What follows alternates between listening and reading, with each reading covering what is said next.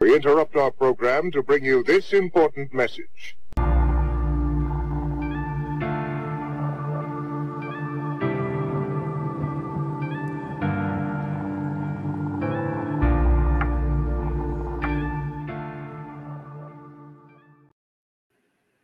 Good morning. Today is Wednesday, December 20th, and my name is Scott Shera. I am Grace's dad. I received a text on my way up to my office this morning, which was really funny. One of the guys who watches us regularly said, you started out your program with a lie. And it's because these programs don't get published for a couple of days after we record them. But I always start out with the date so that we have for the record what day it was recorded. So I thought that was cute. Anyway, one of the reasons God allowed Grace's premature death was to save others and wake others up. And the person who needed to be woken up the most was me. And that's why this podcast is called Deprogramming with Grace's Dad. As I've been woken up, I had to come to grips with how programmed I was and still am. And I'm waking up in real time and share things as they come into my life. So we're going to start as we always do, because this is a tribute. It started as, and it still is, a tribute to my best buddy, Grace. So we're going to show a couple of pictures of Grace that have never been shown before. My wife sent me these this last week. So the first one, Don, can you bring up Grace doing her homework? So you wouldn't necessarily pay attention to these details that are there, but you can see her nails. So I used to paint her nails. That's a little known secret. And then you see, of course, she's got one of her cats in her arms and she's diligently doing her homework. And we homeschooled, and that's what it looks like in the homeschool environment. And then the second picture, Don, can you bring up the picture of Grace and I? So the first thing you should realize with this picture is, holy cow, have you aged a bunch? And it's because, Grace kept me young. In this fight that I'm in, I have put on some miles and have aged 8 tons since she died. And it's been a little over 2 years. And anyway, Grace's gift that God gave her was the gift of encouragement. And I have another man who has a gift that God gave him, and his name is Scott Miller, and he's my guest today. So, Don, can you bring Scott in? Good morning, Scott. Good morning. So Scott and I have a couple of things in common. Obviously, we have the same first name, so that's an easy one. It's an easy one for me to remember. Last week we had a man on whose first name was Don, so same name as our producer. So that really got to be confusing. So the other thing that Scott and I have in common is we were in the same book together. Although I didn't realize that until Scott talked with me on the phone, and so I have a copy of the book right here. So can you see that all right? Yep. All right. So it's called Rise of the Fourth Reich. And of course, the Third Reich was the Nazis in World War II. And now we have a worldwide Holocaust. And Scott is in chapter 4 and I'm in chapter 6 of the book. So it's pretty interesting to know that our stories have crossed in the minds of Steve Deese and Daniel Horowitz way back when they wrote the book. So I'm going to do it's somewhat of a long introduction to Scott because he's got quite a pedigree relative to this fight. And it's just so impressive. I want to do more of an introduction than I usually do. So first I'm going to read a short bio, and then I'm going to share what your wife shared on your Give, Send, Go, which I presume was shut down because you were spreading propaganda. Ours was shut down for the same reason. So Scott Miller's a physical assistant and previous owner of Miller Family Pediatrics. He was blessed to have found information in mid-March of 2020 that led him to understand the pathophysiologic, well, you know what the word is, of the bioweapon, and began putting hundreds of hours of work researching possible therapeutics along with implementing trials in his clinic daily. He spoke out against the lockdowns mandates in Olympia at the Washington State Capitol in May of 2020, which led to the state's initial investigations. He had the privilege of writing hundreds of exemptions, doing everything he could to protect a patient population and community, and had the honor of treating thousands of patients and the privilege of advocating for and getting over 100 people out of the ICU in local hospitals and many more around the country. He considered his work as simply doing his job as people were reaching out for help and care. So Scott's wife's name is Shelley. I'm not going to read the whole thing, but I captured some of the things that she wrote in the Give, Send, Go, and it really hit me when I read this, and that's why I want to read it. So this is what Shelley wrote. I admit that at one point, so you got to envision Scott is literally killing himself trying to save people. He's not getting any sleep. I talked with him over the phone, and he was telling me about this. It's like it's insane what he did during this time. So that frames what Shelley wrote. So here we go. Shelley wrote, quote, I admit that at one point I was one of those that begged him to stop. I was afraid of what was going to happen to my husband, to our family, our livelihood, our business, and to the many families he cares for in our community. He just kept saying, Shelley, I can't. If I don't care for these people, who will? I admitted to him that I didn't know anybody else. It was a very short time later. It's hundreds of friends of mine. It was a very short time later that several friends of mine lost their fathers tragically and unnecessarily, that it truly hit home for me that my husband, a man who repeatedly said to me, love, this is not a me thing, this is a God thing. And all I did was choose to obey. And he did, and he has. Hundreds of nights his phone would ring and he would tell how sorry he was that he had to take time for the call. I would look at him and just say, good night, I love you, save the world, but don't stay up all night. So many times now in thousands of people's lives, almost everyone on them a stranger, he was the only and many times the last lifeline to preserve life. I could write a book about the things I've personally seen, the hundreds of stories he has shared with me, the heartbreak I have seen in his eyes that I know his heart bears. I just want for people to know Scott, apart from the lies and the vitriol written, who don't know who this man is, his character and his dedication and his love that he has and gives to those in need every day. To hear a wife's perspective on who Scott Miller, my husband, really is, end quote. There's nothing more powerful than a supportive wife. And, I can see she was the reason that you're able to pull this off. It's when I read that the first time, I cried. It had that impression on me. All right, I want to do a couple more things by way of introduction, Scott. So first, the title, I've titled this today, Why Would His Medical License Be Revoked for Saving People? Scott Miller explains his experience. So I'm going to have Don play the short clip that was on one of the programs that you were on, Gateway Pundit. So he's going to play a little clip of that, and then we're going to show a newspaper clip. So Don, can you play that clip right now, please?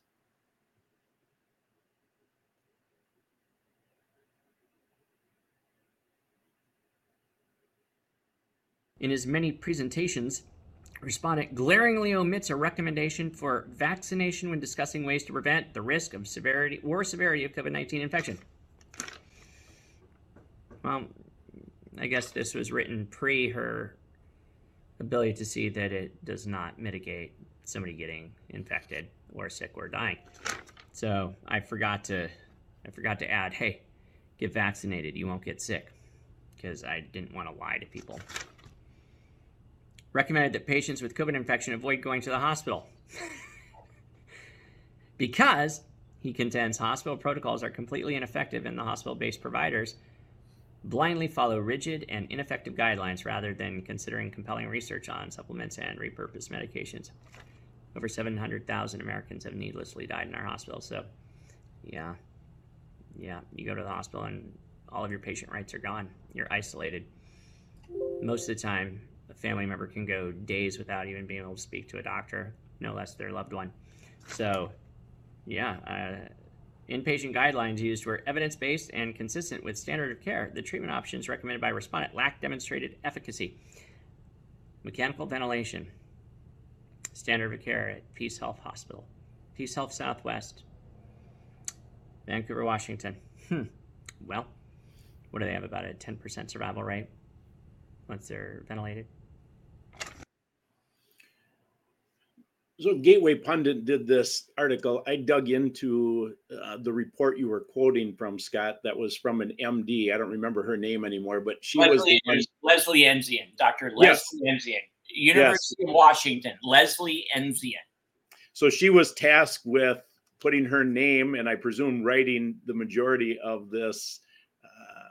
You screenshot the report. I mean, this report was to presumably convince the medical examining board to remove your medical license. And I mean, it was unbelievable. I mean, your quote, I mean, everything was foolishness beyond foolishness. I just picked a few of those so people could see how they do it. I mean, they lie.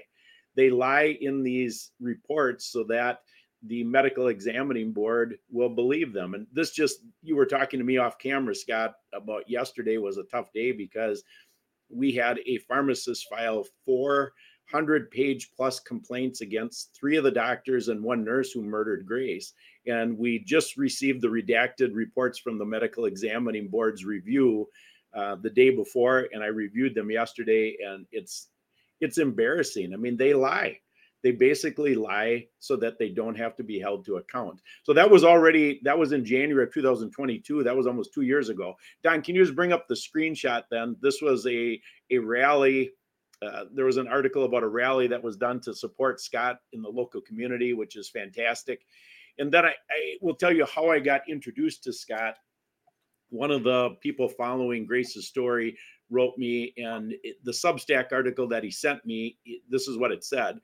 Quote, "We were informed by one of the Washington Medical Commissioner's attorneys on Friday, November 17th, 2023, that Mr. Miller's license had been permanently revoked. We don't know how this will impact his hearing, but all are welcome to attend to show support for Mr. Miller. As this newly unfolds, we ask for your continued prayer and financial support." All right, so that's a long backdrop, Scott. So I would like you to share your story and then get us up to speed as to where things are at with your license, the hearing, etc. So the floor is yours.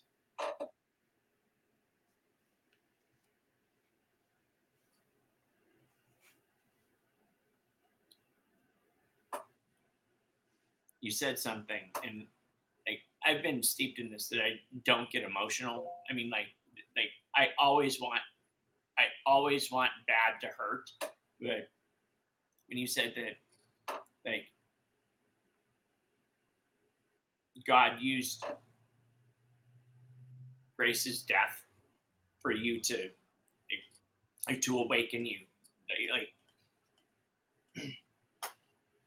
the fact that we're at a point where it takes this kind of loss for us to have the courage or to be like, for the Holy Spirit to like for you to use that loss and that pain to do what you're doing and to create this awakening and allow people to open their eyes and see what's going on. It's like, I hear that and it's like the tragedy of the purposeful termination of innocent lives for what, I mean, like, well, we know what it's for, but so we'll start at the beginning.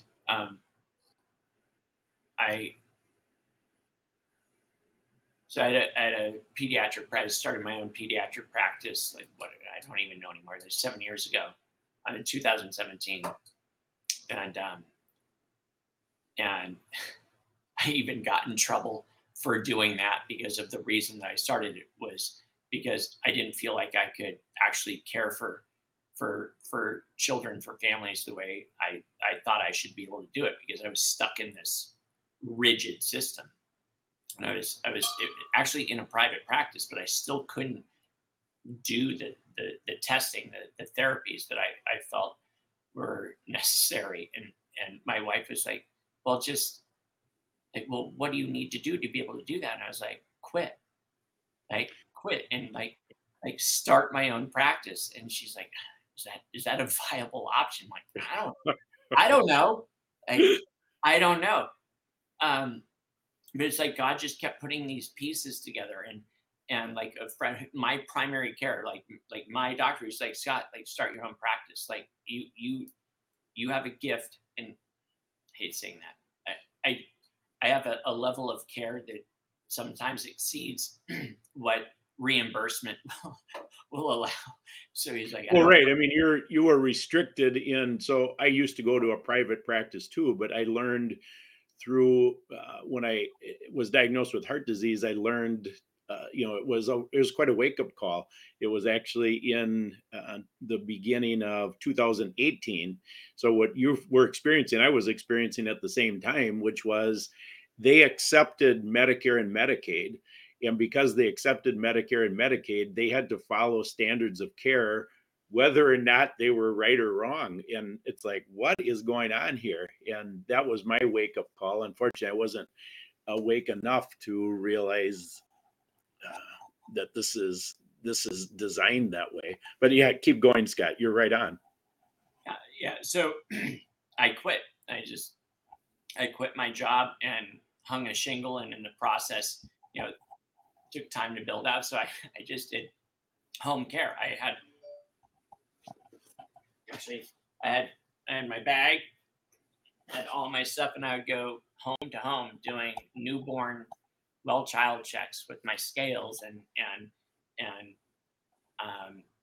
sick care, and I would work my way through the community, just going house to house. I'd have breakfast with families, and which was fascinating because then I could actually. So my specialty was special needs, like autism, ADD, ADHD, ODD, like these things that just got pawned off on. It's like parents, like if you're just better parents, your kids would be better kids, or like medicate. And so it was such an eye-opening thing because I'd be in the home, like the gift of being in the home, and I'm like having breakfast. I'm watching these kids, and I was like this isn't a mom problem. This isn't a discipline problem. There's other things going on, and since the wait time for any type of analysis or evaluation was 12 to 15 months, I was like, well, I better like buck up and I get smarter, because what I was taught versus what I was seeing versus like from nutrition and like all of these things, like we're not taught any of this in training. And so I'm just saying, like the lead up, it's like what we are told versus what the reality is are so conflicting that I got to a point where it's like there was nothing that I could study, read, or whatever in any pediatric literature that would make me smart enough, or studies that would give me the right information so that I could help these kids outside of medicating away a behavior. And I'm like, that's a huge problem. Right. That's it. Because I don't want to freaking medicate kids just because. Did I? Yes. Because I lived in an area of ignorance for a long time. And listen, there's a time and place, but when that's your go-to, when that's your only like arrow in your quiver, that's a problem. And so we'll fast forward.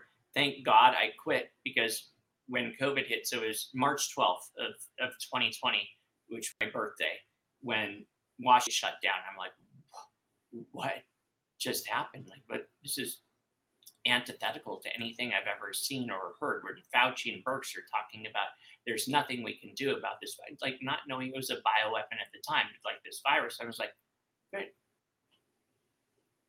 Like, well, it doesn't affect kids. I mean, we were told that like early on, it doesn't affect kids. It's like, well, H1N1 did. It's like, so how is it that it doesn't affect kids? So it affects the elderly and comorbidities, people with comorbidities. So if we know that, like, can't we start parsing things out? Like, if we know that there's a certain segment of the population that is infected, then ask the question, like multiplicity of questions, why?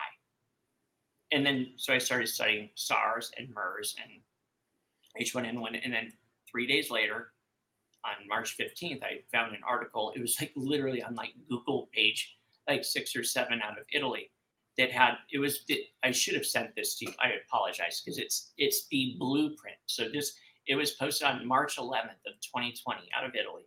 And it was the blueprint. And I didn't know what fear and cleavage sites were. I didn't know what, you know.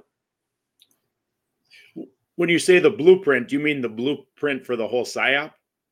No, like no, the blueprint for like the pathophysiology. It's like how it binds to ACE2, like how it binds to ACE2 receptors, how it activates like the transmembrane serine protease 2 to cleave S1 that allows that to open up for S2 to get into the phospholipid bilayer and get into the cell. All these things, and I'm like, it was in Italian. So the heading was, it was COVID-19 pneumonia and the melatonin connection. And I was like, what?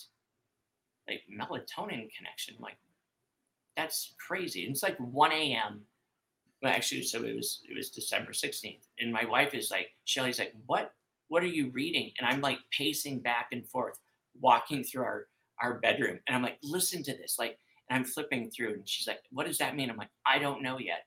And all of a sudden it gets down to like ACE2 receptors. And it's like people on lisinopril, like 90 million doses of lisinopril are prescribed every year. And it's like, holy crap. And I'm just saying for the thing, it's like that increases the expression of ACE. So that's like basically a beacon. So all these people on hypertensive medications, especially the prils, the ACE2 medications. And again, didn't know anything about it. And I keep going and it's talking about melatonin, which is the most potent immunomodulator in our body, not the pineal gland melatonin, but our subcellular melatonin. I'm like, so like my make 9 times the amount of melatonin my mom makes. Why does that matter? And as we started getting into it, it's like, well, all of that, like the interstitial fluid leakage into the lungs, I mean, melatonin mitigated that. Vitamin D, like we're talking 60, 80, like micrograms per deciliter of vitamin D, like these things where it's like, why aren't Fauci and Birx talking about this? Like they're standing at the podium every day. Why aren't they sharing this information? This is right. March 15th, and I'm looking at it, it's like, holy crap, like this is fixable. Like obviously, right? But like they're not, like nothing is being said. They're saying, go hide inside. They're shutting down our schools. And like my business was caring for kids, and they're sending them home and telling them they could be death vectors if they visit grandma and grandpa. So they're hiding out in their rooms, and I'm losing my mind about this. And so at this point, you're believing, okay, yeah, this is a real thing. And I'm not talking about whether it's a virus or not, but I mean, it's just your perception. Is this a real thing? And there's people who are ahead of the curve, and they've shown what is the solution. So there were already solutions, which we know that our public officials should be promoting solutions, but you're wondering, why are they promoting this narrative? It doesn't make any sense. Well, even out of China, right? So China, in those hospitals, they used antimicrobials. They like first line was antibiotics, and then second line was high dose, solumedrol, like methylprednisolone. So when I started seeing that our hospitals, because and that's when HHS gets involved and remdesivir, the whole remdesivir thing, where it had to be used as a monotherapy. Like for them to get the funding, to get that extra money, you would have somebody go into the hospital with 104 fever, severe sepsis, and they would say severe sepsis protocol, which would mean they would start them on antimicrobials, but then they would get a chest x-ray and they'd say COVID-19 pneumonia. And they wouldn't even initiate it because you can't give an antibiotic for a viral infection. So they'd put them on remdesivir. I'm like it's hard not to. I'm like, holy crap! Like you go into the ER and they put you on antibiotics just cause, and all of a sudden, and I started advocating fairly early on because I started treating early on, and like like within a day, like the next day, patients would call. And so I have to deviate. I started taking care of the adults because no one was like they would. So like a mom or dad would come in and I would do like a well child check and they're hacking up a lung. I mean, they're coughing and coughing and coughing and sick as all get out. And I'm like, whoa, what's going on with you? And like, well, I've been sick this is like February, March of 2020. I've been sick for a couple of weeks and the ER sent me home and nothing's working. And I'm listening to their lungs. I'm like, holy cow. And so I'm like, well, are you cool if I do a nebulizer treatment? And so I started with albuterol and it wouldn't touch it. And I'm like, whoa, like no benefit. I'm like, well, let's do a prednisone, like a budesonide treatment, and it shouldn't work right now, but like over the next couple, hours, you should see some benefit. So my medical assistant would come in and start him on it as I'm doing the exam on the kids. And I remember the first dad that I did on, and he takes the mask down. And he's like, I feel like my lungs can finally, like I can take a deep breath again. I was like, what?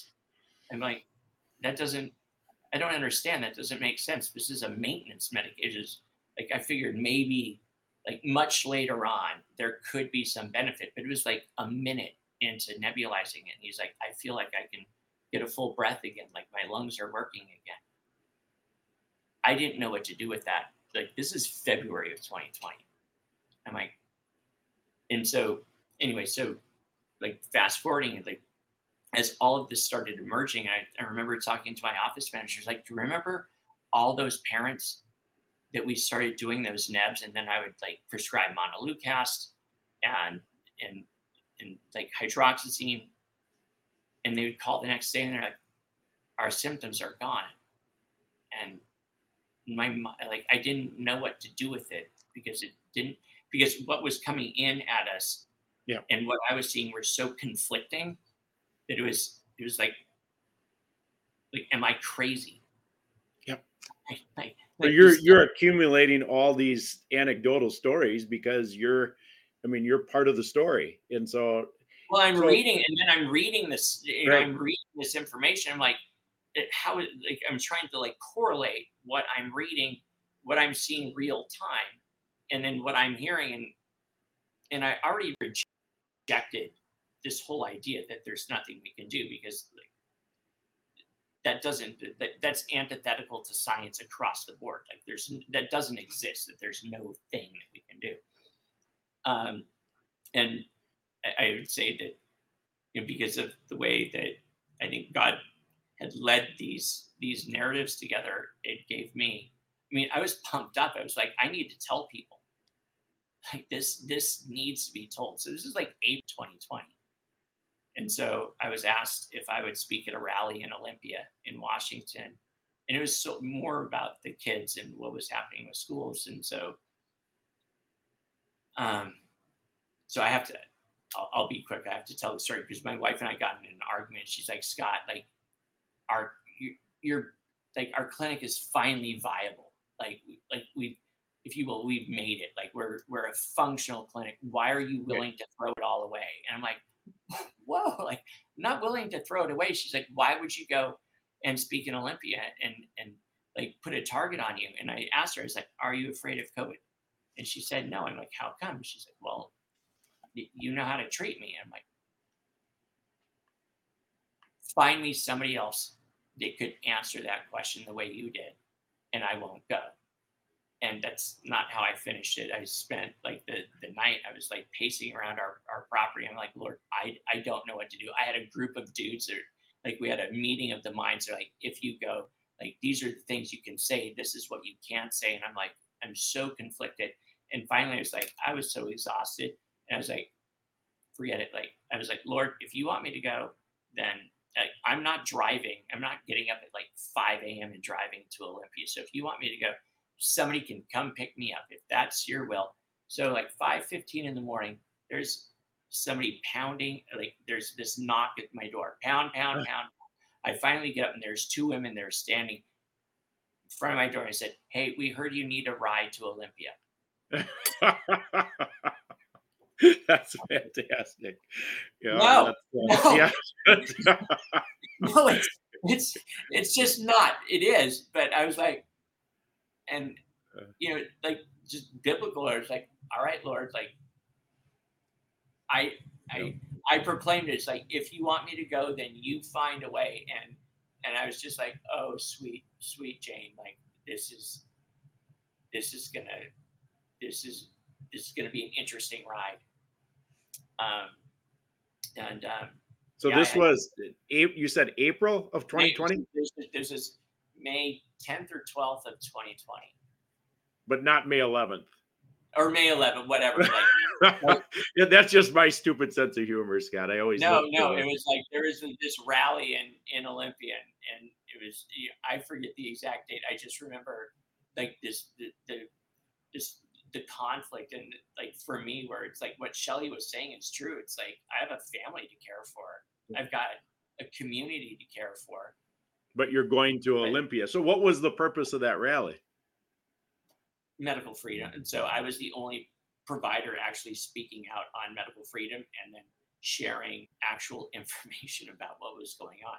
Because like it's super easy. We're almost 4 years in. It's like people have information when, like, we're talking about times where kids didn't see other kids for 6 weeks, 8 Right. weeks, Right. 12 weeks. People are right. They're clawing for anything. So there must have been a fair number of people who came there.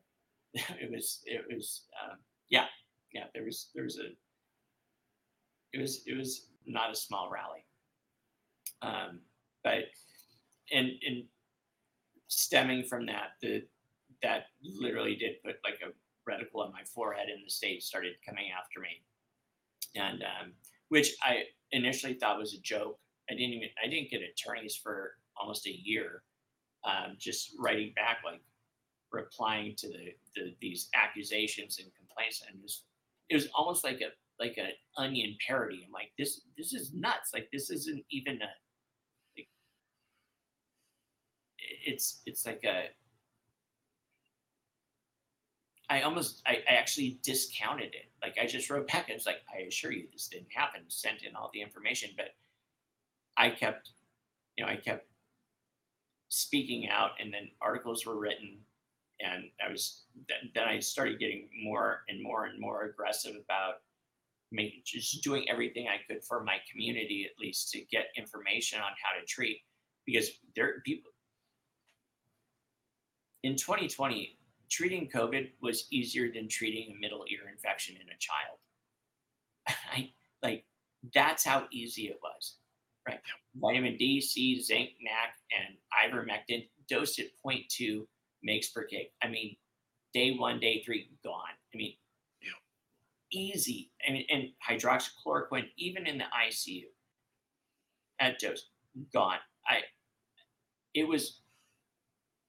I almost got cocky about it, because it was like, they do this and it's gone. And never get cocky when you're dealing with a bioweapon. But and all of a sudden 2021 comes around, and the mass rollout of the shots, and things went downhill so fast. My brain could not keep up with the like, people were decompensating so much more aggressively, and Shelley was like, Scott, what's going on? Like, why aren't they getting better? I'm like, I don't know. And that's where, again, it hit me. I was like, holy crap, the shots are Delta. Like, they're creating this next wave with these shots. I'm like, this is devastating. And it was like, that's when they started, day 8 and 9, like the whole cytokine storm. I didn't see cytokine storm in 2020 ever.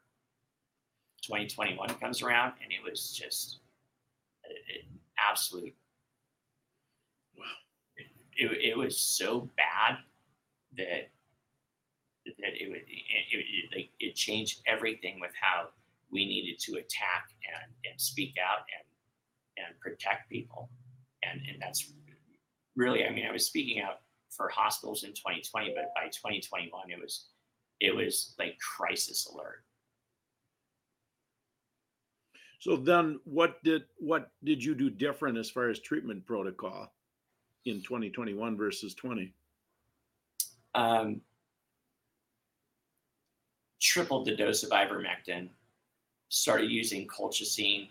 So colchicine is used for gout, but it also inhibits multiple like TNF alpha, interleukin 1 beta, IL-6. So the primary pro-inflammatory cytokines that we see, not just with SARS, like with COVID, but other viral, infections.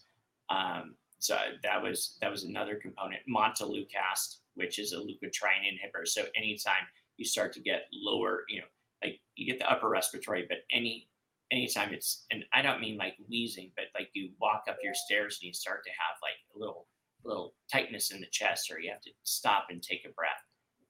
And again, there's side effect profiles. I'm just saying what I did at that time. Sure. What was the cause, do you believe, of the symptoms getting worse?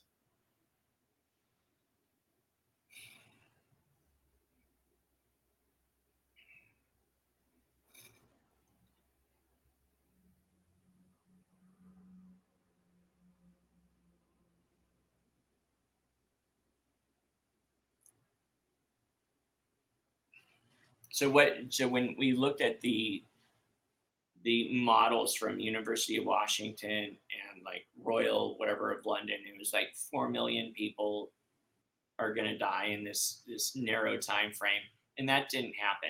And part of it was to create the fear in the lockdowns, Right. etc. But and I'm just a nobody from at a clinic in Washington. It's like, I wonder if they missed the mark where they thought that it actually was going to do it. It was supposed to do that. Or they're just prepping us like kind of like lemmings along, but then out comes the shot. And that was more specifically targeting, especially like people with hypertension, people with diabetes, people with CHF, people with COPD. Okay, so you're saying that the people, when you were treating people in your clinic, it was the ones with the shot that had these extreme symptoms, or was it also ones that didn't get the shot that were shed on? Could you see a difference? Initially, no, because it wasn't even a question I asked. It was, like I would get a call and it was like a skilled nursing facility, 80 to 94-year-olds, and all of them got sick. I didn't ask if they had gotten vaccinated. It was like, I'm on a ski lift it's like February 5th of 21. I'm on a ski lift and we're skiing, and I pull out my phone and my daughter looks at me. She's like, I had like 3 phones and she named my phone. She's like, Daddy, put Deborah away. And I was like, okay, but hold on. And I get a text and my office manager is like, and I see it and it's like, this entire skilled nursing facility is sick. And I'm like, uh-oh. And I just like reach over my daughter and son, and I was like, hand it to Shelly. I'm like, Shelly, read this text and tell me what to do. And she reads it. She's like, text her back, say you'll call her in a half hour. And I was like, and I told my daughter, I was like, Parker, we'll ski a few more runs and then Daddy has to take a break. And I call him, like, so I don't know what, like precipitated, but all I know is it went from easy to shockingly scary within a 2-month window. And it was all around the time frame that the vaccine, that the rollout of the vaccines happened. And well, when I've looked at these numbers a fair bit because of the research, and I saw, the fourth quarter of 21 is when the hospital murders hit the peak. That was also the quarter that the jab was incentivized to family practitioners to the tune of, if they could get 75% of their patients jabbed, they would get a $296,000 bonus. And, whoa, what? Oh yeah, it was huge. So I have a slide in my research that Blue Cross Blue Shield, of course the government is behind Blue Cross Blue Shield, but they incentivize the family practitioners. Well, when I look at that in terms of what was already happening, well, Brook Jackson had already filed their False Claims Act lawsuit in January of 21. Stuff was coming out And it seemed like there was a push. I mean, what was, they called that the Delta variant. That's what Grace supposedly had. But what was going on? Grace was never vaccinated. So I don't know. I mean, it seems like the poison level, however they got this poison distributed, ratcheted up so that they could get, the jab in the majority of the population by the end of 21. Sure. I would say like through April, May, June, July, it'll say May, June, July, August, September, like that time frame of 21. It was probably 20/80 of people that 25/75 people that had been, vaccinated versus non-vaccinated.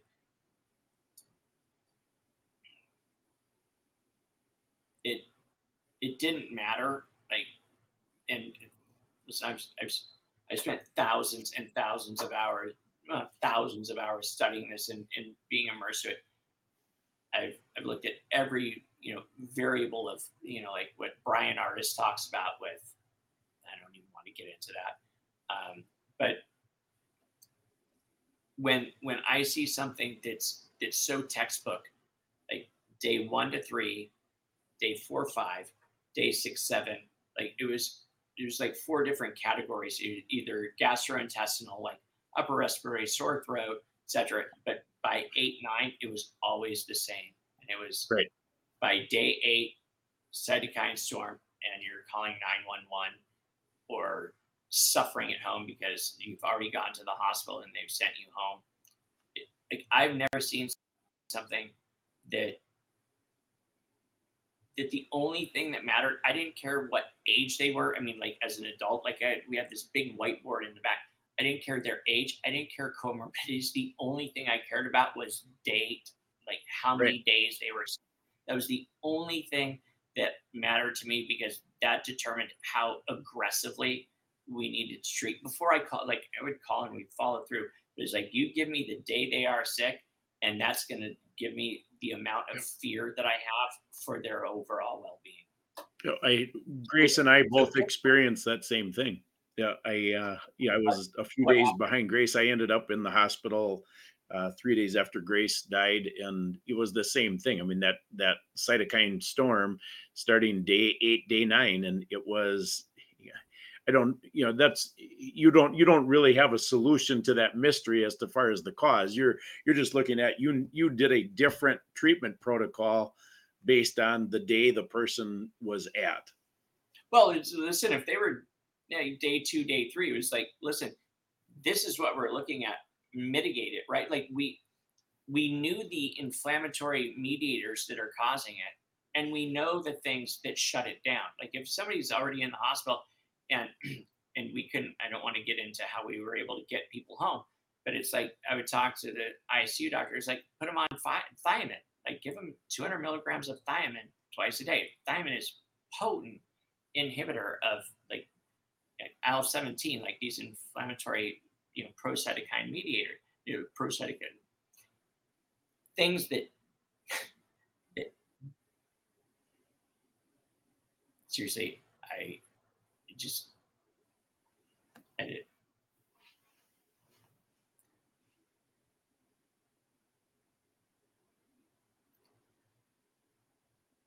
I've probably spent 800 hours on the phone with pulmonologists and intensivists talking about A, do no harm, B, benign things that we can do to, like hypertonic saline, nebulizing, all these things. And it was rare that they would even consider doing basic things, vitamin D, vitamin C. It's like, well, they're on they would put them on a multivitamin, like 800 IU of vitamin D, 500 milligrams of vitamin C, 5 to 7 milligrams of zinc, and it's like nothing. It's not enough, right? It's not a thing. It's like, hey, I've got a headache. I'm like, here's 5 milligrams of Motrin. Like, really? I mean, it was like, and we know, but it was like just this, like when you talk about these, like your daughter didn't die because of COVID. She was murdered. Like all of these people, like this is mass freaking genocide. This is it's murder. If I can go into 500 homes as a note, like I'm not an intensivist, right? I'm just a regular guy. And I can walk into 500 homes of people sitting in 60s, 70s, low 80s. Within an hour, we've got them in the mid 90s. And I have just a basic conversation with a pulmonologist or intensivist, and I'm like not telling what to do. I'm just like chit chatting, like you used to be able to do collegially. I'm like, listen, so you've got them on 6 milligrams of dexamethasone and oxygen and nothing else, and you're not giving them any fluid. They've been dehydrated for days. They've been septic. Like, how about you treat? Well, that's not our protocol. Yep. Always blaming the protocol, because the protocol was where the money was at. Yep. Let's fast. We've got a lot of questions to cover, Scott. So I would like to, before we move into the questions, have the audience understand where are things at with your license right now. Oh, geez. Yeah.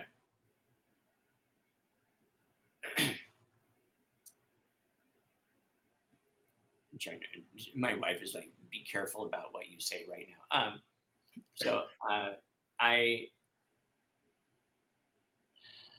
So last month, we had an injunction with a local court for the judge to try and kick out the first stipulation, which was a voluntary inpatient neuropsychiatric evaluation in Kansas with a clinic that's directly affiliated with the Washington Medical Commission, which obviously I can't do. So we were trying to get that kicked out. In the process of doing that, they allowed, so they manufacture complaints, and by that, so right. In like Dr. Jensen, like in Minnesota, right. Scott Jensen has 5 complaints. Dr. Cole has 4 complaints. Dr. Merrill has 3 complaints. I've got 120 complaints, not from patients, outside of pharmacy and hospital complaints. So there's like the direct. So all these, these lies all got brought into court.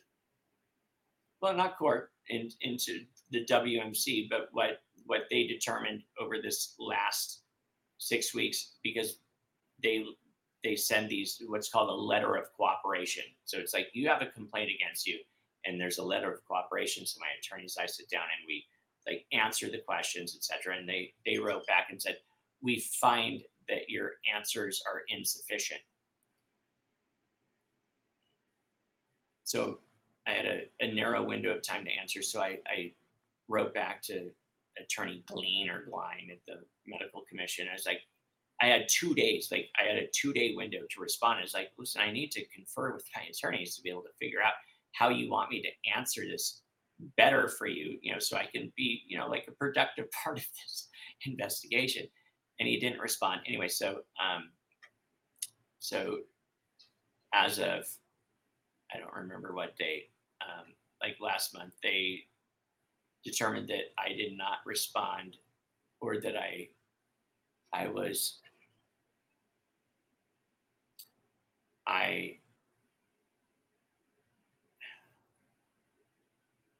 because I didn't sufficiently respond, they kind of just arbitrarily chose to do a permanent revocation of my license without any means to challenge it, and determined that because I did a bunch of integrative health practitioner certification courses and started Miller Wellness, and there was a complaint that somebody sent to the Medical Commission based on my website that it looked like I was practicing medicine and I should be investigated, which again, I did the letters of cooperation. They determined that I didn't sufficiently answer those. So they said that I am practicing medicine illegally, and are looking at bringing charges against me. So that's where, so you've lost your license and they're looking at this practicing medicine without a license charge. But Yeah. what you are doing is you're still helping people Sure. by really the same thing, but you're not standing on your license anymore. Is Well, that and yeah, I mean, I'm not diagnosing, right? Like, I don't even care about a diagnosis. I mean, like, correct? diagnosis is, it's an ICD-10 code that you send to the insurance company so you can bill for. Like, the diagnosis is Right. insignificant. It's all part of the medical industrial complex. Right. So, I mean, praise God, you're out of that right now. And so you don't have, but unfortunately people are programmed to think, well, if my insurance doesn't cover it. So you've gotten through that, I'm guessing, because you're well known in your local community and people trust you. Correct. Interestingly, and this is where I think it's important for people to understand. So I'm sorry, like there's nothing behind me. I'm shutting everything down here because I need to leave. So I just shut. And like, as we're talking, so I was talking to your producer. He was asking. So I've been up for 2 days, trying to, like, I don't know when this is going to air, but I need to leave. What do you mean by that? Why do you need to leave? Don't go against the state, right? Like, I mean, like, yeah. So what they determined was I was practicing medicine illegally. That initially is a misdemeanor and fines and jail time. And if there's any other possible complaints or prospective issues with that, that's felony charges. And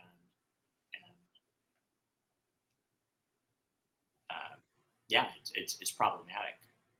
And there's no defense. I have, when somebody says, I went on his website and it looked like it was medical and it looked like his previous like pediatric practice, he should be investigated.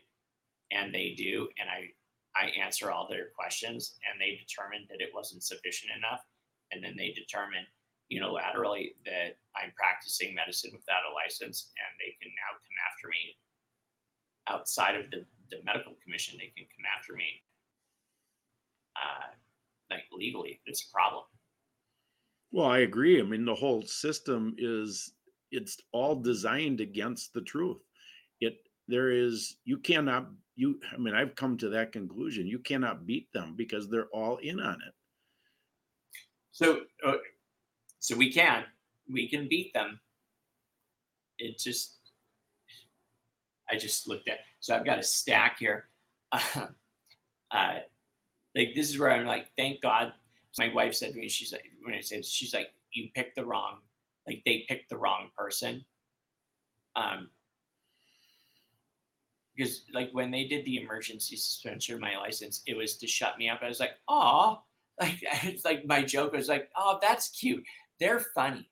Like, they think that like suspending my license is the thing that's going to shut me up. It's like, that's the only thing I had that they could control me with to keep me from actually speaking out. Correct. And I didn't send you, and I apologize, I've had a lot of stuff going on, but if I sent you the discussions I had with the hospitals, like you get your audience to hear like the real-time discussions I have with physicians, ICU doctors, like intensivists and pulmonologists, your minds would be blown. Because you tell your story, it's like, well, really, like, did they really do it? It's like, yes, they literally murdered. It's murder. And I, like, all these calls, because my mind, like, initially I didn't record it because I'm just having a conversation. And I start to get into it. And I'm like, what? Pardon my language. What the shit are they doing? Like, what has happened? How are they not treating? It's like, you have a DNI and they're on oxygen. You're like, well, we're going to put them on sedatives and sedative hypnotics until they die. And I'm like, you're murdering them. And I'm Yep. like, whoa, hold on. And mind you, thank God, like that phone call that I was on. So that gentleman is a friend of mine on Facebook. I met them at a rally. He's alive because his wife heard what was going on, and she and I had a conversation. It's like, it's up to us to get him out of the hospital. Are you on board? And she's like, yep. And so we got him out of the hospital. Like, nothing crazy, but that's what it took for like family members or spouses, where they're like, holy cow, they're literally going to euthanize Yep. your loved one. And I'm not supposed to say those words. I'm not supposed to name the doctors that did it or the commissioners that sanctioned it. But at some point,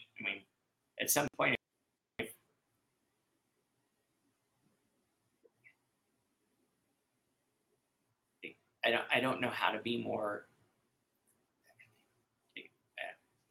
I'm pretty not. People don't consider me low key, but I mean, I just I want to be a good husband and father, and just a good dad and human being to my family. And at the same time, it's like I want to make sure that everybody has moms and dads and sons and daughters to be around. And it's like, how do you balance the desperate need to get information out to people, to like even early treatment and all the protocols? Like nobody's doing the early treatment. It's like this whole white lung thing, and like it's all so easy to make go away if you have the stuff on hand, right? Like an emergency is like if you don't have what you need to make it go away. Nobody has anything. It's like they think it's just ivermectin. It's like like that's staple. Like I took 24 milligrams of ivermectin on Friday. I took 24 milligrams of ivermectin yesterday because of who my wife was around. But if I was sick, I'd be doing like 18 other things, and it would all be gone in a day. Well, we should go through that. I want to. So, Sorry. what people have to understand is what we are talking about is literally happening in hospitals yet today. This had nothing to do with COVID. No, this is. Oh, okay. So, 4-year-old girl goes into a hospital in Palo Alto with diarrhea. They put her on Lasix. She ends up going into renal failure. They put her on dialysis, put a neck port in. She bleeds out. They have to get a court injunction to get dad's blood so they don't get other blood. That was a debacle. And then I get a call. Anyway, long story where it's like, well, and we figure out a solution, like actually talk to a doctor that was reasonable and got like everything fixed to the point where she should be discharged. But they didn't give her any electrolytes. So she has a seizure event at like 5 a.m. They ventilate her. So now this 4-year-old girl is put on a ventilator. CPS, so the hospital is then calling CPS, and I remember talking to the judge, like it's a Zoom. I'm talking to the judge. And I'm like trying to determine who gets to have control over the medical decision making of this 4-year-old child. And I was talking to the judge like on Zoom, which is just well, they're in Palo Alto. But I was like, I talked to 4 different doctors that had 4 different recommendations or like treatment modality going to allow. So it's like, if you have 4 different doctors saying 4 different things, which doctor are you going to pick that's going to be the voice of that child? Because you're taking if you're going to take the voice away from the mom and dad, and you're going to pick a doctor, you better effing pick the right one for her to be able to go home, because the other 3 picked wrong and put her into renal failure and put her on a ventilator. So you better be really careful about your decision. How long ago? This is just recent, correct? Oh, last month. Yeah. We just had one 2 weeks ago where a family reached out to us. Unfortunately, it was too late. I mean, the 19-year-old Down syndrome daughter went into the hospital in the morning with a sore throat. She was dead in the evening. And so this is what people don't understand. Like what you just said, like I jumped in on that, and like I took a second where it's like, that's not tragic. Freaking helicopters should be flying over that hospital with spotlights, and like 1,000 people should be outside of that hospital demanding M&Ms, like morbidity, like morbidity, mortality. Like what? How in these just how? Like that should never, ever, ever happen. No less it happening in every hospital across the country every day. This is the news isn't talking about it. This is happening everywhere constantly. They had a seizure, ventilate, they had the UTI, and they die 5 days later with a UTI going into the ER. It's freaking insane, and like, and that's where it's like, as a father, where they can say, well, you're just a bereaved father. It's like, no. Yeah. I mean, yes, but you're in the know. And like for me, having, I don't want to say the luxury, because it's not a luxury, being asked to advocate for hundreds of people, but like having the opportunity to experience talking to infectious disease and pulmonologists and intensivists in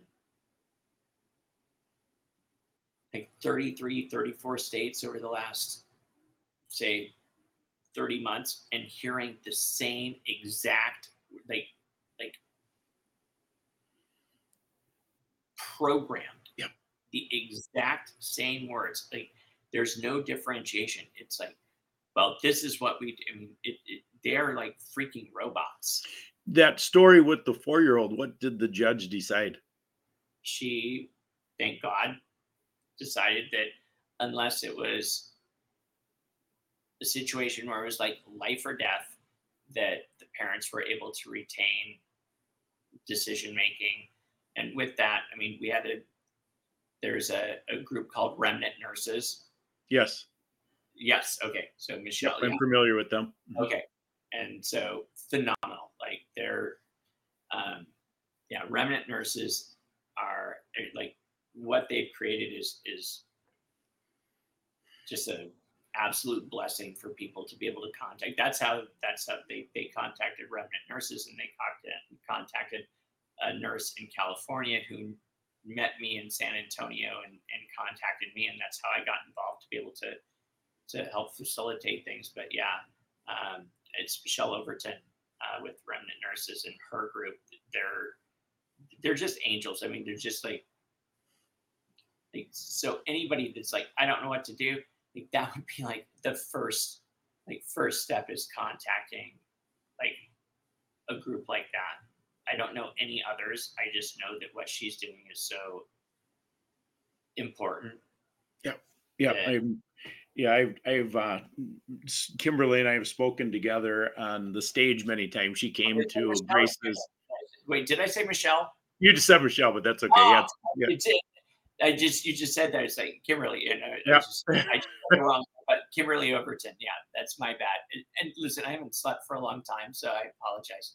Yeah, that's okay. I'm extending grace when I realized, I should extend it anyway, but I realize you haven't slept. So, but you were saying, what do people need to have now with the current shenanigans that they're unleashing on us? So what do people need to have?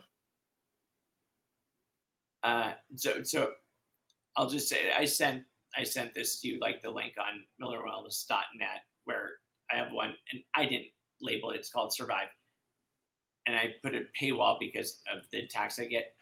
I'll just tell people. I mean, like if you go on, I go. It's funny because I sit here and I break everything down. I get my nebulizer machine and I start mixing conclusions. I go break it down and I debunk stuff. It's like, well, hydrogen peroxide is like going to harm your lungs. So I take a thing of hydrogen peroxide, like 3%, and I pour it into my nebulizer and I start nebulizing. And I did this. I was like, I don't like that. It burned. I was like, I just took a whiff. So, and then I'm like, so don't do that, right? Like, yeah, like, listen, you can take too much of anything. I was like, I don't like that. So I pour it out and it's like, so let's be thoughtful about it. So I do a 3-to-1 of saline and hydrogen peroxide, and I poured in a couple of drops of iodine, a little cysteine, and I put it on. I was like, and I start nebulizing. I'm like, like that's lovely. I mean, like you have any upper or lower, lower respiratory issues. It's like you start nebulizing that, holy cow! Like, and I mix it up a little bit. Like I had one of these that I had powdered ivermectin that I dissolved down, and so I did a whole thing on nebulizing ivermectin. Like, you can nebulize ivermectin? Like, yeah, you can nebulize lots of things if it's in the right form. You can nebulize melatonin. You can nebulize magnesium. But so every household needs to have a nebulizer machine, not a vaporizer, a nebulizer. A nebulizer, right? You can go on Amazon and get it. You can go to a local medical, like pharmaceutical, like a medical supply store and get it.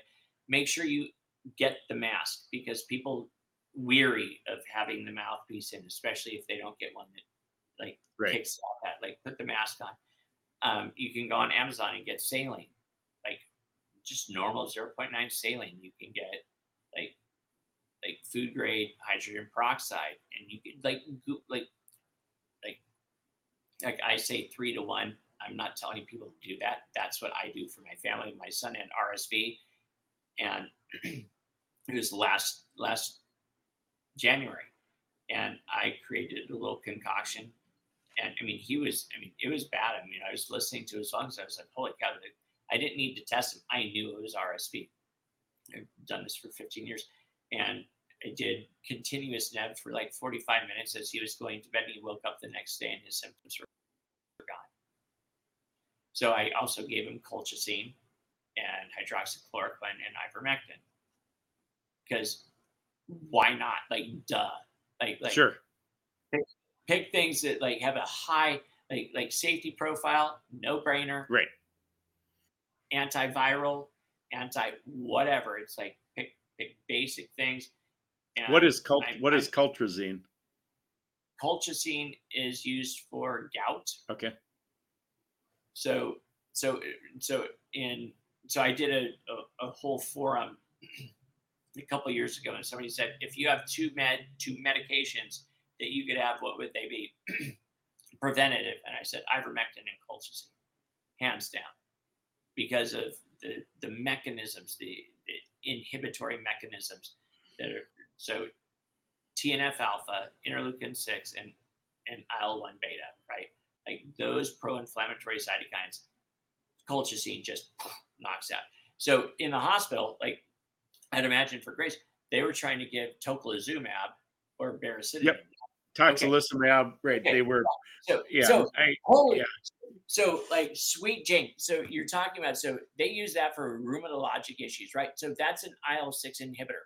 One thing, except the side effect profile of that, increasing like mycoplasma pneumonia and toxoplasmosis, histoplasmosis, like you're literally increasing all of these like lower respiratory infections with that super expensive, shockingly toxic, stupid medication. But it was like anywhere from like $6,000 to $14,000. Oh, more than that. Yeah. So I never approved that. What happened was I started researching. I had my laptop in the room with Grace, and so when the doctor recommended that, I said, spell it. So he spells it, and I when I researched it, did they know how to say it? Well, I say it tocilizumab, but I don't. Oh, like, I've asked them. They're like, well, it's tosa. It's like it's called tosilumab. Like if they can't say the word, I found out. So then I like step back. If you can't say the word of the thing that you're trying to put into my family system, like you should just that's step one, right? If you can't say it. And so I showed them the New England Journal of Medicine study, and I said, look at, and so they got mad at me. And so as I became, why did they get mad at you? Because, well, I know why after the fact. I mean, I thought it was just the arrogance of a hospital setting, but it wasn't the arrogance of a hospital setting because tocilizumab was one of the emergency use authorization approved drugs, Yep. and it was $22,000 a dose. So that's why they got mad at me. And I So found that out, of course, after the fact because I had another Down syndrome lady who lost her life. The mom sent me the records, and I saw that in the records. So then I knew why they were pushing tocilizumab at that point, and with the dollars. But then I looked it up on the emergency use authorization drugs, and it was on the list. So no, like one of three, right? They had three: remdesivir, tocilizumab, and baricitinib. So one correct. that causes HIV, like active HIV-like pneumonias, like atypical pneumonias, which is baricitinib, tocilizumab or tocilizumab. That and I had this debate with a pulmonologist, and like it's like affecting one inflammatory pathway. Like, why not do something that costs like, and when I say $1, it's not $1, it's like 80 cents to give colchicine. Like, I used colchicine ubiquitously for especially people that were hypertensive, that were on, like, anybody on lisinopril, like ACE inhibitors. Like, listen, if you get COVID and you're on an ACE inhibitor, holy lick. I mean, the difficulty of down regulating the inflammatory components of that, because it's increasing the spike to be able to bind to that receptor. So you've got 90 million doses of ACE inhibitors, and you've, again, like a new wave. We've got a new wave. Like, that's super problematic. And so, if you're on an ARB, like if you're on an ACE, that's problematic. Like, I don't like any of them, but you've got to be really, really conscientious, because if somebody's on lisinopril and they get COVID, I don't want to get into the dynamics of it, but like you need to like really, really increase your therapeutic regimen, because you're going against the grain.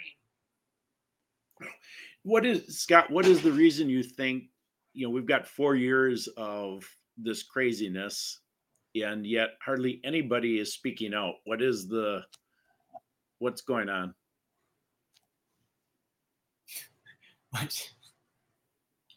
What's your question? I said we have almost 4 years of this craziness. So Okay.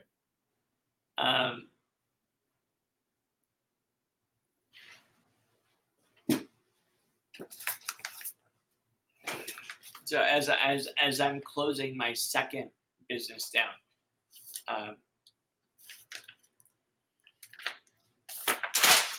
I used to be able to take care of my family fairly adequately. I had a business. I had employees. I was able to have a profound impact, positive impact on my community without like being underground. Like, just as I was like, with the hospitals, like I took state insurance. So it was like, they didn't have social workers try and find somebody that would take like high risk babies. Like, I took all of them. I was it's almost comical. Like, I was a decent citizen and a highly respected practitioner in my community, until I started not only questioning things, but then like treating, and then like actively pushing back. And then like, I didn't lose my job, right? Like, it's not like I got fired. I lost my license, which then lost like a very like thing. I mean, like, I was blessed to have a very successful business. It was gone like that, like just the snap of a finger. It was all gone. Where it's like, my wife and I look around, it's like, we're like, pardon me, it's like, holy shit. Like, they just took everything away from us immediately without repercussion. Like, we have no say in any of it. And with that, like, 6+ figures of legal bills.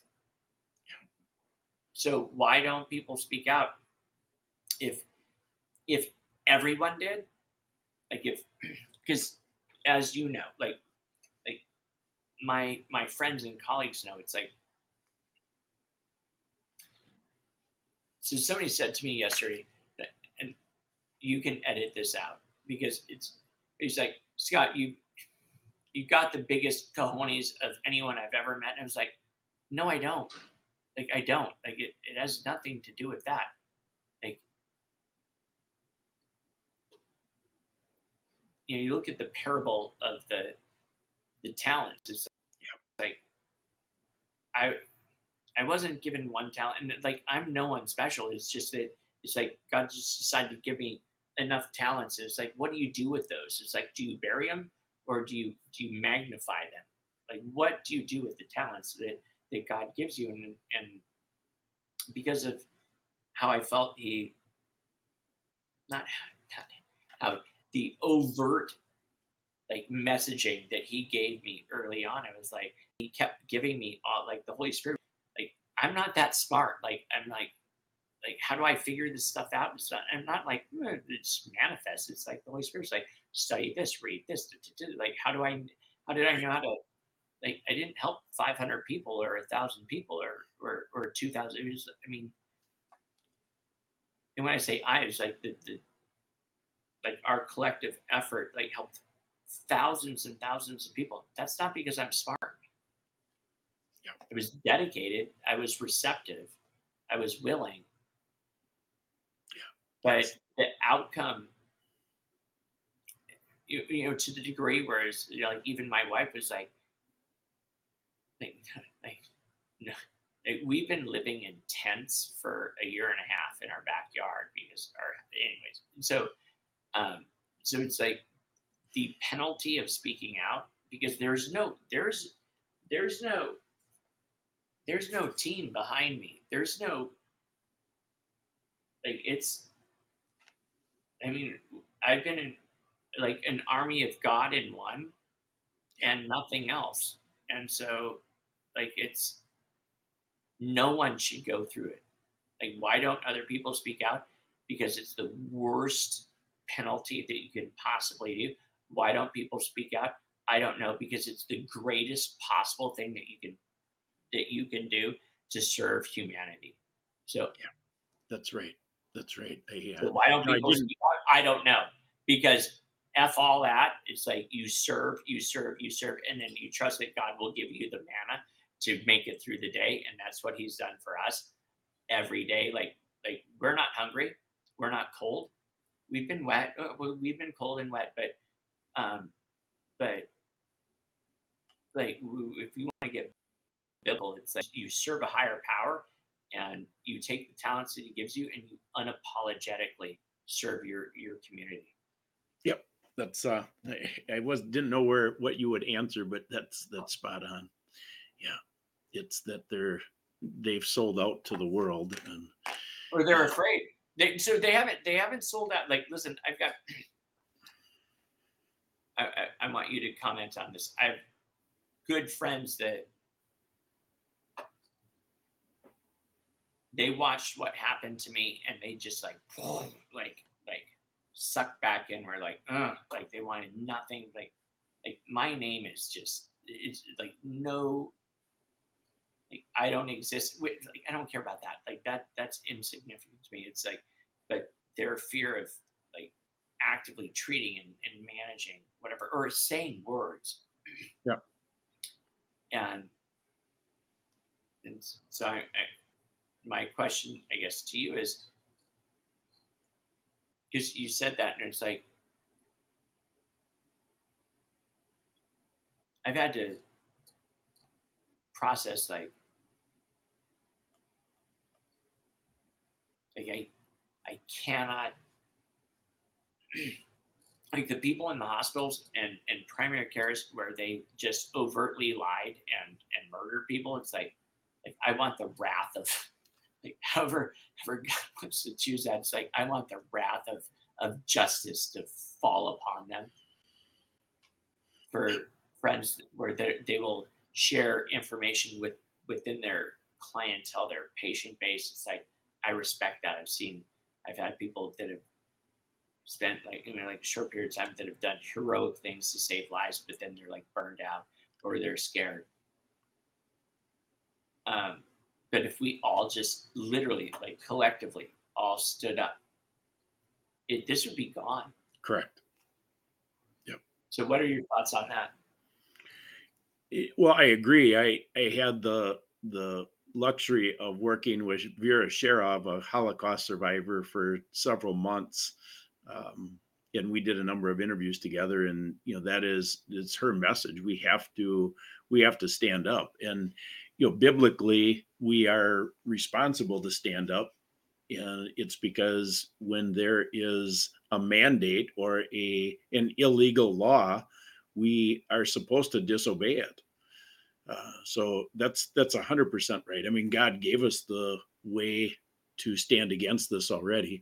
Unfortunately, being part of the world or fear, both of those things, it prevents people from doing it. They on top of that, we've been programmed for so critical thinking has been completely trained system.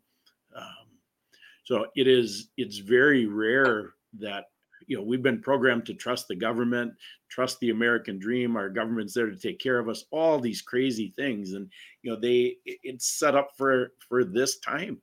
And, I believe that we are in the days of Noah where evil is being called good and good being called evil. So none of this shocks me with that paradigm. But you said yes, we were set up. But you said we were set up for this time. And then, like, I look at you with, and it's like, even how you start your story, where it's like I'm not obviously not callous, but it's like I listen to your intro and I see Gracie, and it's like I'm about to come on, and I'm starting to I'm trying not to cry because it breaks my heart, right? Because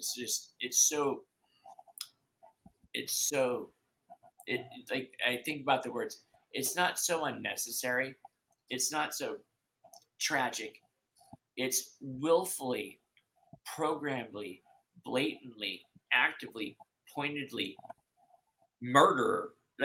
There's it's, and then it's like, how do we figure out how to process that these people that we're supposed to trust, and then I've got a fairly prodigious vocabulary, but it's like I don't know how to not say the F word. It's like they're effing murdering innocent human beings every day. It's like my mom's like, Scott, watch your mouth. I'm like, yes, Mom, you're right.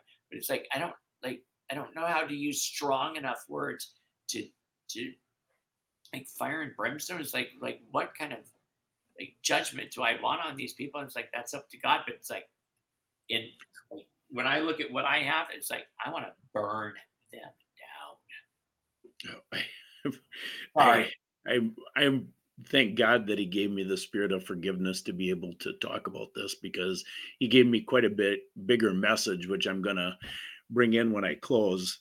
And I'll share what is really on my heart. Why I think the real reason Grace was taken prematurely was what He showed me, and I'll be sharing that in closing. But before I get to my close, how can people help you? We're going to have your Give, Send, Go in the show notes, but just be specific as you can as to how people can help, Scott.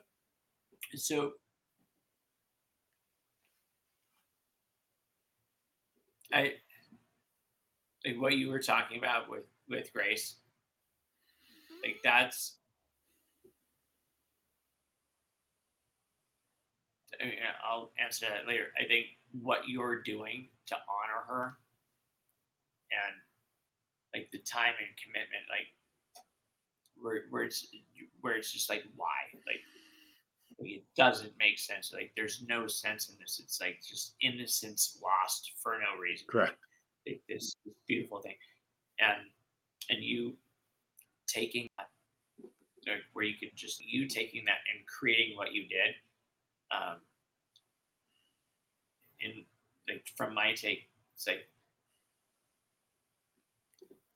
if like my fight is different, your plight is different, but like what you have done to honor her and create this platform and message, it's so beautiful. Your message and how you structure it, and the way that you honor her, but yet share this information. It's so my dad died in a plane crash when I was 19. I was supposed to be in the plane. I didn't get in the plane. Wow. And it blew up in our yard. And it was like, why? Like kind of a crazy story. But it was like, where everybody thought I was dead, and then they realized that I had opted out, and a father and son took my place, and they all died. And which sucked, like trying to figure out the why, and then like multiple things. But so knowing like because had I made different decisions, he wouldn't have died. But it's like, that's like, I didn't make those decisions. Like, that's not up to me, right? Like, I didn't kill my dad. Like my decisions didn't lead to him dying. It wasn't random. Like, what do I do with it as a kid and then growing up as an adult and as you as a father? It wasn't your fault. It wasn't like, should I have sent her or not sent her? Like, I listened to people that with all of their skills, it's like we're not that smart. Yeah, we're not. Like if I could have, should have, would have, it's like we're not that smart. I mean, I managed 4,000 COVID patients, and I lost some. I'm not that smart. Like this is not some like you, me, like this is a spiritual warfare battle that we're dealing with. And so part of it is just making sure we're always connected to our Creator. But I just wanted to say what you've done with this is truly beautiful. So thank you for taking that loss and hurt and obviously a big heartbreak and creating something beautiful out of it. Well, God is he's opened up so many doors, and he's kept me. The other thing that he does is not just opened the doors, he's kept me out of trouble. Because there's a lot of people in this medical freedom movement who are, they're it's not good. So anyway, he's kept me away from the people that I shouldn't be with, and he's lit a path for me to follow. And like you said before, I mean, all of a sudden I'm not that smart either, but I get this, and all of a sudden, wow, all this stuff seems to come at the exact right time. I don't know how that's even possible. I mean, you got to do the work. I mean, that's God's timing. Exactly. I mean, it's like our timing sucks. God's timing is divine, right? We forget that. We think that like it's not like you just let go of the steering wheel. It's like, Jesus, take the wheel. Like, put your hands on the wheel, but make sure that you've got a guiding light that allows you to steer it to where you need to go. It's not just the absence of like functioning. It's like, just make sure that you're always plugged in to that being, right? Because listen, I am freaking lost. The input that comes in. I had somebody say, Scott, you can do good, but not right. And I was like, whoa, that, and it freaked me out. It's like, you can do good, but something that's not right is like, make sure that you always, like you said, that you pray about it. It's like, or like you ask the Holy Spirit to give you the guidance of understanding. Am I doing, like, it sounds good, like, to do that, but is it what you are being asked and called to do? Yeah, that's right. So, oh, Scott, outside of the Give, Send, Go, is there anything that people can do to help? Okay, so there's a couple of things. So we've got millerwellness.net, and there's a full scripts on there. So it's like anybody that's like buying like their vitamin D or C or zinc or NAC or whatever, if they go on our full scripts, that helps. There's also, I didn't name this, there's we had to put it behind a paywall because of all of the attacks on me. It's a one-time payment where I've got videos on how to do everything, like all like nebbing and all the meds and all I'm not treatment, just what I would do if it was me. Yep. If it was my wife, my kids, or part of it is like certain ones like whatever.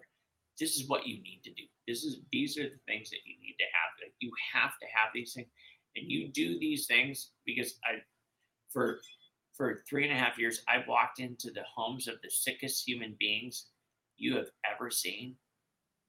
And so I've got it and I walk in and I joked, it was like, how did you do that? And I have a snappy sport coat and a tie and a complete indifference to my own personal well. That was my joke. Like, they would open the door just like a crack, and it was like, "Are you able to come in?" And it's like, "May I come in?" I'd open up and I'd give them a hug, and I'm like, "Oh, we're doing that," and they're freaking out. I'm like, I was like, they're like, "Are you okay?" And I'm like, "Listen, if I'm not going to be okay, then you're not going to be okay, and we're both going to be okay." Because if I'm afraid to walk into a home of somebody that's sick as all get out, then I better shut up. Yep. Like, if I have fear of doing that, then I don't know what I'm doing. And I've done that for locally. I mean, like I would just drive around like Clark County. It's just like going to home and home and home and home and home. And it's like, you just do all these things. It's like, woo. And they're at church a week later when they were supposed to be dead at a hospital. It's like fear kills, hope restores. Right. Yep, that's right on. And that's the biggest thing I would say is like, have the stuff you need and just like remove fear from your lexicon. Like, take Right. all the stuff that you're seeing in the media and it's just like shut it down. Like, understand, like, use it because that's their playbook for their next attacks. We already know what they're doing next. Correct. But don't be afraid. Just be knowledgeable and have the things that you need so that you can cruise. I mean, like, easily cruise through this next wave. Right on. I'm going to do a very short close, Scott, and then come back to you for the final word. Don, can you bring up slide 7, the Satan choices slide, while I talk through my closing, please? I said Satan. What did I say? Satan's closing, Satan's choices. There we go. All right. So, as I'm waking up, I see that virtually everything that I believed was a lie. The biggest psyop that I have learned is that we live in the land of the free and the home of the brave. That's a much larger psyop than COVID, but there's a larger psyop that's in play right now, and that is the esoteric lesser of two evils lie that Satan sowed in the garden. And over 6,000 years, it looks like this graphic that Don brought up. So, the evil is being exposed.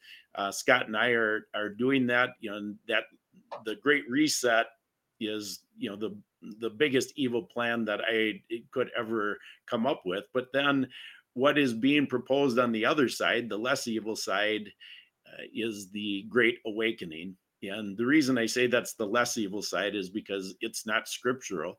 And the reason it's not is because the people preaching the Great Awakening are lacking acknowledging how we got here. We got here from rejection of God, which means the only way out of this is repentance. And that's what God has put on my heart to share every chance I get. Don't use Grace's story to expose evil, because exposing evil plays into Satan's playbook that he wants to reinvent himself as the less evil angel of light. So then we end up going from the frying pan to the fire. And the way, in terms that people would be used to understanding, the Great Reset is in the blue pill concept. Everybody just, we'll just go along with this. We're blue pilled. And then once we're red pilled and we start pursuing knowledge, okay, well, we'll have enough knowledge to get out of this, and then we'll get to the Great Awakening. But what God wants is for us to take the white pill. And that's the only way out of this entire evil versus less evil matrix that Satan has set up. And the white pill is our Lord and Savior, Jesus Christ. So, Scott, with that being said, you've got the final word. I was listening to you going through that, and those divergent paths. And you said it more poignantly than I can. I'm so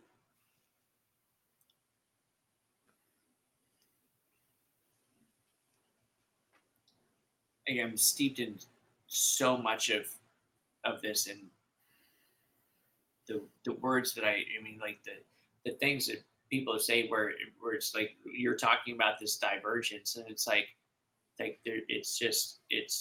like it's just like if we're gonna make it, it's having just like not a fork in the road, it's a direct path to our Lord and Savior. And if and because I there's times that I think I'm smart enough to discern like even from like the medical side that I feel like it's part of what I have come to believe and see, like just physically see as true. And then I'm like, they just started to say things that are antithetical to everything that I've seen. I'm like, what do I do with that? And I was like, that's a stupid question to ask. What do I do with that? Like, what do I do with that? Like, and if we're not connected, if we're going to make it through this, like we need to just go like this and just like, Lord, like like we need to be connected to the actual power source of knowledge. And like all this other stuff, like yeah, we can listen to it, we can be curious about it, but we need to plug into our creator or we're in trouble. That's right. Right on. Very well said, Scott. Scott, it was really a pleasure to get to know you today and have you as a guest on my program. So I'll talk with you right after Don signs us out, and then I'll connect with you via text afterward with a couple of follow-ups. So thanks for coming on today. It's my pleasure.